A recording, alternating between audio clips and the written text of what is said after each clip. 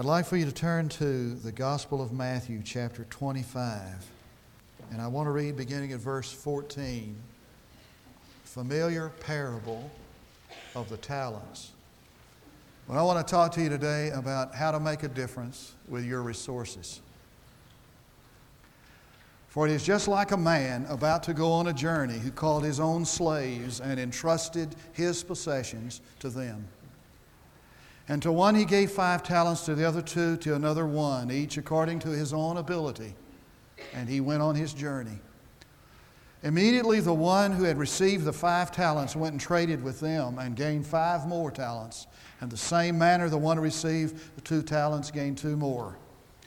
But he who received the 1 talent went away and dug in the ground and hid his master's money. Now after a long time, the master of those slaves came and settled accounts with them.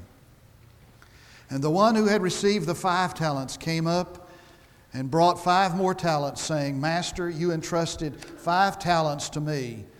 See, I have gained 5 more talents. And his master said to him, Well done, good and faithful servant. Because you are faithful with a few things, I'll put you in charge of many things. Enter into the joy of your master. Same thing to number 2. And the one, verse 24, also had received the 1 talent, came up and said, Master, I knew you to be a hard man, reaping where you did not sow, and gathering where you scattered no seed. And I was afraid, and went and hid your talent in the ground. See, you have what is yours. But his master answered and said to him, You wicked, lazy slave, you knew that I reap where I do not sow and gather where I scattered no seed.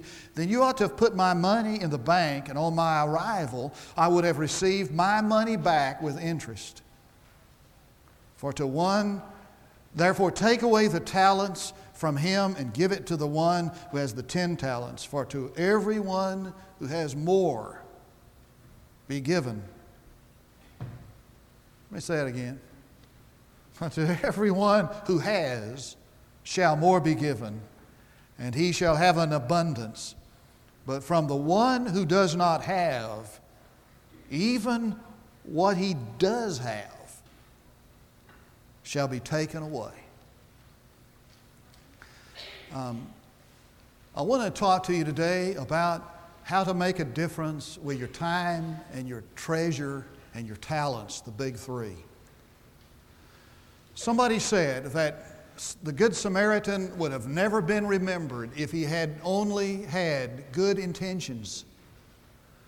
But he had possessions, and he had a servant heart, and he did something to help somebody in need that he didn't even know. I think there is at this parable the germ from which that statement arises. It is the contrast between 2 men who did something to make a significant difference and 1 man who had good intentions. It is the story of 3 men that some master gave some money, some possessions. 2 of these men thought to themselves, I'll use these possessions to make a significant difference. And the other failed miserably. It's really a contrast in attitude, in how we look at what we have as our possessions. For our attitude toward our possessions, how we see them, makes a big difference in what we do or do not do with them.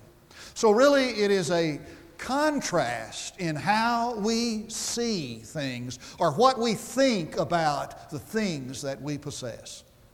4 things I want to mention. First of all, difference makers think manager and not master. Difference makers think that this that I possess, this that I have been given to manage in his absence. I'm sure that you have seen the warning that runs through Scripture of the danger of beginning to think that we are the master of what we have. And God gave this warning especially to his people before they went into the new land. It's found in the book of Deuteronomy, and he's warning them. He's saying, now, here is the danger when you get in that new land, and you live in houses you didn't build, and you drink from wells you didn't dig, and you eat from vineyards that you didn't plant, and you dwell in cities that you did not erect. Here is the danger, that you will look at one another and say, look what I've produced. And you will begin to feel that you are the master of your possessions. Difference makers see everything as belonging to someone else. And they see these possessions as an opportunity to invest in the kingdom. And those who don't make a difference hardly ever touch eternity. And they begin to see themselves as being in control. Robert Craning was flying from the West Coast to the East Coast. And he said it because he was sitting at the back of the airplane. The flight attendant bringing the magazines, by the time she got to him, had run out of magazines except one Money magazine. He said, frankly, I've never looked inside a Money magazine for obvious reasons. But he said, I took it to, kill a little time, so to speak. And he said there was an interesting feature in this Money magazine. I found out later it was a feature every issue. They would find some family and they would do an analysis of the way they spent their money, their budget. And they bring in these CEOs, these economists, and they would analyze these people's use of their possessions. This particular issue had the story about a man who had 3 children. He's making $80,000 a year. Now, wouldn't you love that? $80,000. Obviously was not a school teacher or a preacher. All right. And he said this guy was complaining, was bemoaning the fact that he couldn't make ends meet on his $80,000, and his wife is going to have to go back to work in order to make ends meet, pay bills, and put a little aside for college. And he said they had this budget there, and they analyzed it. And this budget was this humongous mortgage payment. They obviously lived in a huge house, and they leased 2 luxury cars. There was a huge lease payment. It just went down the list. But he said, I was interested by the bottom item on the list, contributions, $800, about 1% or less than what the man made annually. And he said, I thought to myself, I know why he's having a problem making ends meet. He thinks himself a master of his money instead of a manager of it. Now, I want you to compare that with a man, with that story with Robert Cam. Now, Robert Cam is a wealthy businessman who owns a plastics industry. And a few years ago, he began to tithe 10% of his income. And he gradually increased that tithe to 50% of his income. Now, I'm going in and out, so I'm going over here. I'm going to use this mic right here. Y'all can tell I'm going in and out, right? Mostly out. Okay. Now, I'm going to stand here, although I'm not going to need to do it except for this mic. Where was I? Robert Cam, Stanley Cam, has a book entitled, God Owns My Business. And he told about giving 10% of his income and gradually increasing that to 50%. And one day he went down to his attorney and he signed a document giving his entire income to the Lord. He took a salary for himself and for his employee, his son-in-law, who was his partner, and the rest of that, after paying his employees, went to God, literally. And there is a significant paragraph in this book. I want to read it to you. It says, we have America's largest inventory of industrial plastics. Our catalog sits on the purchaser's desk of just about every major corporation and thousands of smaller businesses. I love to make money. It's a great adventure for me, sending out catalogs and watching the business come in. At 5 o'clock every night, our loading dock is a beehive of activity. My son-in-law and I watch our growth chart with mutual delight. But to me, without question, the biggest business in the world and life's greatest and most rewarding adventure is to help people discover As my own family has discovered, and many people in our company have discovered, that what it means to have a valid and vital relationship with God through His Son, Jesus Christ. To me, making money becomes pointless unless one's objective is to give it away to help others. Now, I ask you this morning, whose shoes would you rather be in? The man making $80,000 who can't make ends meet because he is a master of his money, or the man who is the president of this business who, because he manages his money, is able to give it away? Difference makers think manage, not master. Second,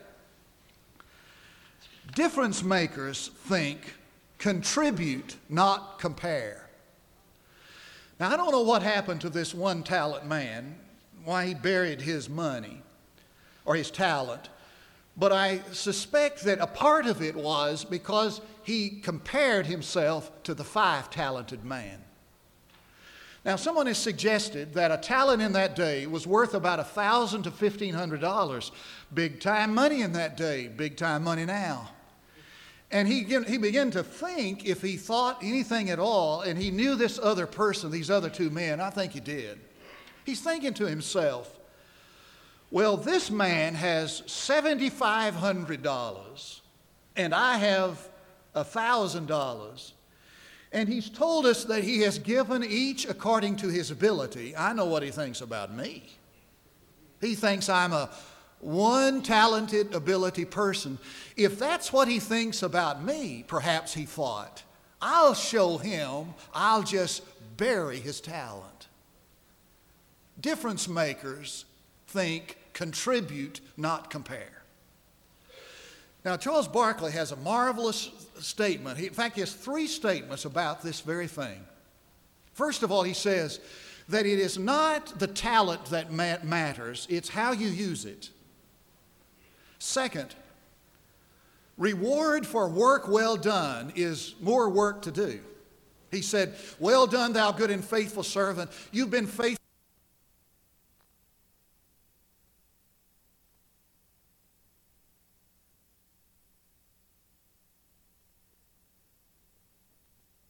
That would ever come in life would be for you to ever reach the place where God could no longer use you. Third thing Barkley said about it is that the punishment comes only to those who do not try. You know my favorite character in this parable? It's the 2-talented man. The reason I like this guy is because he obviously was not jealous of the 5-talented man. No envy there. And he was not pulled down by the pessimistic, negative attitude of the 1-talented man. He didn't compare himself to them. He just was faithful to what he possessed. And what do you think about that 5-talented man? You think it ever crossed his mind to think this? I could put 2 talents in my pocket. I would have 3 talents left, and I would be way ahead of the 2-talented man. He didn't think that. I think he understood that the master requires a 5-talent return from a 5-talent investment. And what I mean by that is this, is that God doesn't judge us compared to what we have or do compared to others. He judges us on the basis of what we do with regard to our potential. Let me ask you a question. On the basis of what you have been given, your talent, your ability, and your opportunity, are you living up to your full potential? Difference makers think contribute, not compare. Third, difference makers think reaping and not relinquishing. Now, verse 19 has an interesting little catch to it. It says in verse 19, now after a long time, the master of those slaves came and settled accounts with them, so that what they did was on the basis of that time in the future where there would be a bottom line drawn and the settling of accounts. What they did had to do with the time when they would either be judged, wanting, or rewarded. It's all about the future, isn't it? Now, on this farm where I grew up, we did row cropping. I mean, we didn't plant a lot of creep. We didn't plant a lot of wheat, but we planted row crops.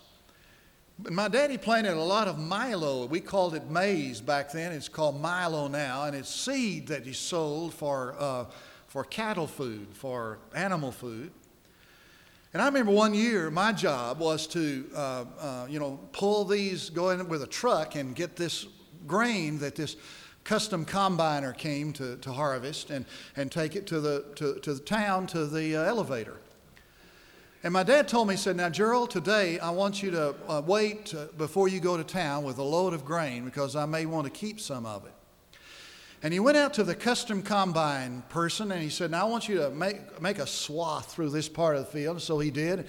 He went, he reached in the hopper, that's the bin where that grain from the combine went, and he held some of that grain in his hands, and he looked at it, and he put some in his mouth, and he tested, and he looked around, and then he sent him over to another section in the field, and he combined a swath there, and then another, and finally my father said, "This is what I want right here. When he fills this truck up with grain, take it to the barn." Now, I took this truck out to our barn, and we unloaded that grain in the barn for next year. And what my father did is he selected what he considered to be the best grain to plant for the next harvest to come. And he didn't, I didn't hear him complain, "Man, I'm really wasting bucks here. I mean, this is worth a lot of money." I didn't hear him complain about that at all. In fact, he had this kind of a hopeful and enthusiastic expectancy about him. And I can remember him talking to my mom about the fact, if everything goes well next year and God gives us good climate and good weather, we'll make a bumper crop. And he was taking that which was a part of this harvest, and he was planning for the next one. It's all about tomorrow, isn't it? How much is tomorrow worth to you? I want you to imagine one of these little children, these little girls that we have running around in our church from time to time. I want you to imagine her standing here on this platform to me, and people are bidding for her, and the bids come hot and heavy.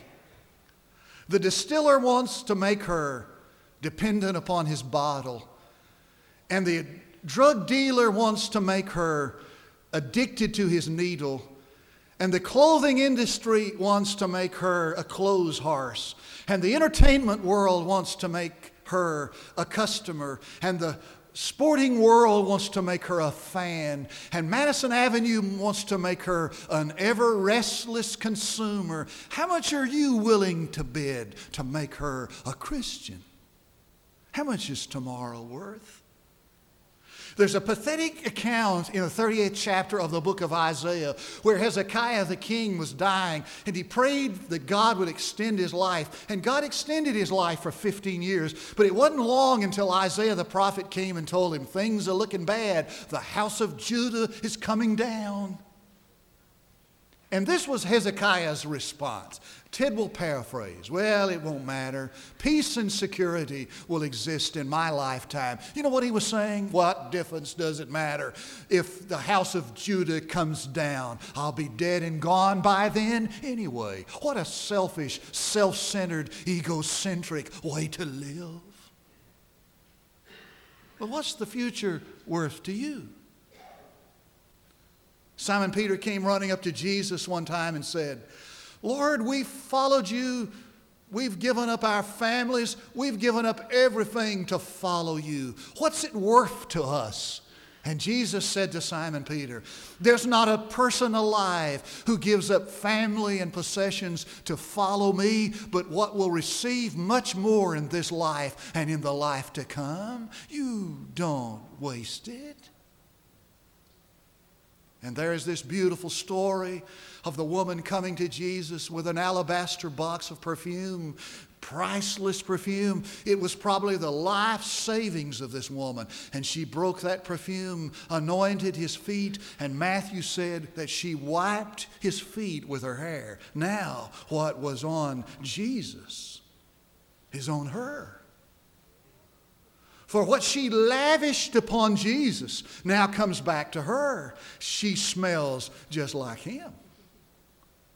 And so Stephen Alford tells about the time he was preaching at Keswick Convention in London. And a missionary there was there to give his testimony. He said, I've been a missionary in the northern coast of Africa for 27 years. Let me give you my testimony. He said, let me tell you how I got the call of God. He said, he turned around, he looked at Stephen Alford sitting on the platform. He said, this man was preaching a sermon on missions 27 years ago, and I heard him preach, and I felt the call of God upon my life when this man preached. So I went to Africa 27 years ago, and I just want you to know that this man was responsible for me hearing the call of God. And his Alford lavished his message upon the congregation. And 27 years later, it came back to him. For difference makers don't think about relinquishing. Look at all I'm going to have to give up. They think about reaping. One last thought, please. Difference makers think venture, not vigilance. I don't know why this guy buried this talent in the ground. Maybe he buried it so he could sit there and watch it. You know, some people watch over their possessions like a grave. When I was pastoring out in West Texas, I was out there. They had wakes. You know what a wake is? It's where people sit up around the clock with a body, dead body. It was my job to line up folks to do wakes. And I didn't feel like I could ask somebody to stay up at those rough hours of the night if I wasn't willing to do it. So I took the 2 to 4 shift. And I was sitting up with this body one night, true story. I'm thinking to myself, what am I doing here? This guy's not going anywhere. Nobody's going to come and get this body. And I think some of us do the same thing with our time and our talent and our treasure. We put it where we can watch it. And what we think is vigilance, like someone watching over a grave. Do you know what Jesus is saying in this parable? If you're not awake, get it up. Watch this. Get awake. What he's saying is this. I'm not just talking about the value of your possessions and what you do with them. I'm saying that if you follow me, it means that you're going to have to take a lifetime risk. May I ask you a very personal question? If you knew this morning that if you gave a tithe to God, if you had a guarantee written in blood from heaven that you would not miss that 10%, you would get that 10% back some way and you'd never miss it, would you be a tither? You would. Every single one of you would, if you had a guarantee. Why do we need guarantees? The gospel was born in risk. Somebody called the church a couple of weeks ago after I true story, talked about greed and tithing. I think he was kidding. He called at noon, would not leave his name, and said, tell the pastor that if you go to my church, and he named the church, you don't have to give but 5%. And it's a lot cheaper, underline lot. It's a lot cheaper. Now, I think he was kidding, but I've thought about it a lot since I got that note from one of the secretaries. Who in this town wants to live that way? Where are the risk takers? 150,000 people this year will get in a rubber raft and shoot the rapids on the Colorado River. And 100,000 people this last year took up hang gliding. They strapped on wings and jumped off cliffs or went bungee jumping. Can you believe that one? Did you know that every day 4,000 people, new people, enter the stock market? And in Denver, Colorado, the teachers out there spend their lunch hour bringing stockbrokers in to tell them how to gamble with penny stock. And last year in Texas alone, billions with a B were spent on the lottery. People gambling that they might get rich in a moment of time. This world is full of risk takers until we come to church. Where are the risk takers? This gospel was born in risk. George Buttrick says in one of his little books that there is an abbey off the coast of France called Our Lady of Risk. Guess who that commemorates? Guess who is Our Lady of Risk? You answer me. Mary, Our Lady of Risk. And they named an abbey by that because they felt like that this little girl, not 14 years of age, was history's greatest gambler. And she gambled on the word that she would bear a son without the help of a man. And she took the ultimate risk with child and without man. And she risked rejection and even stoning. Our Lady of Risk. And you say, well, she had to do it. No, she didn't. Because when the angel came to her with the announcement, you know what her response was? Be it unto thy handmaiden according to thy word. Here's my body, go for it. Where are the risk takers? And the greatest gambler of all was Jesus himself. And this was his gamble. If I be lifted up from the earth, will draw all men unto me. And Stuart Kennedy picked up on that theme with these words. They watched him there, the soldiers did.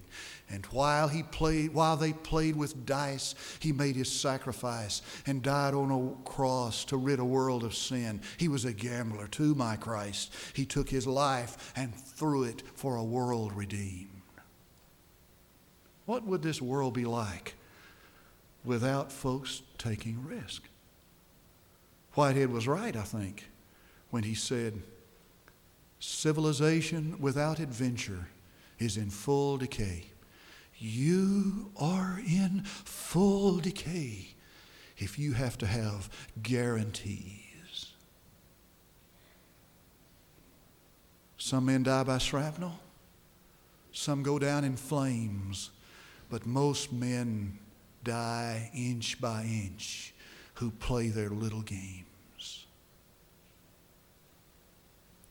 Now I want to give you 3 applications. I want to tell you what you can do with this sermon. You probably already have some ideas what you'd like to do with this sermon. 3 applications. I want to ask you to do this. I want to ask you to spend one day in your checkbook. One day in your checkbook. and find out and see how much your gift, the way you spend it, goes for Christ's cause. And then I want to ask you to spend one day in your date book and see how much time you are giving to those things that really matter, your church, your children, your family. And I want you to spend one day in your past book and determine how much you are using this God-given talent you possess in a God-given way.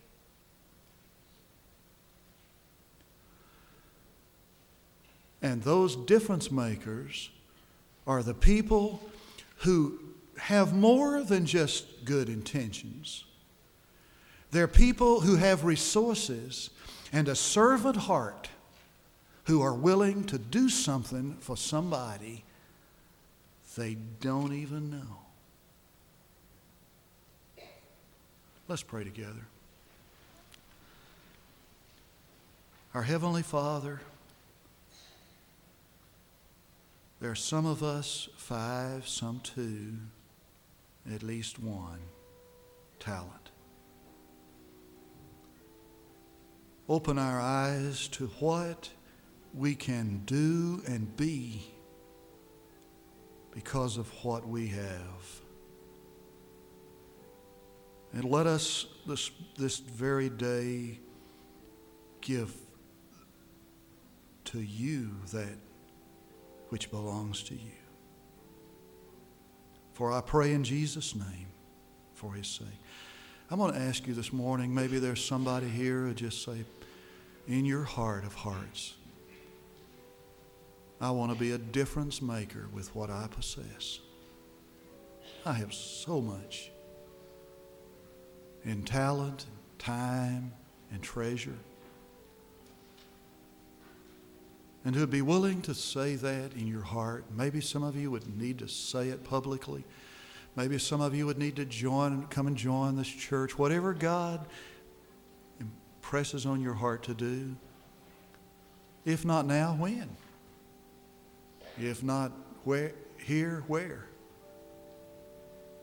Would you do what God wants you to do with what God has laid on your heart?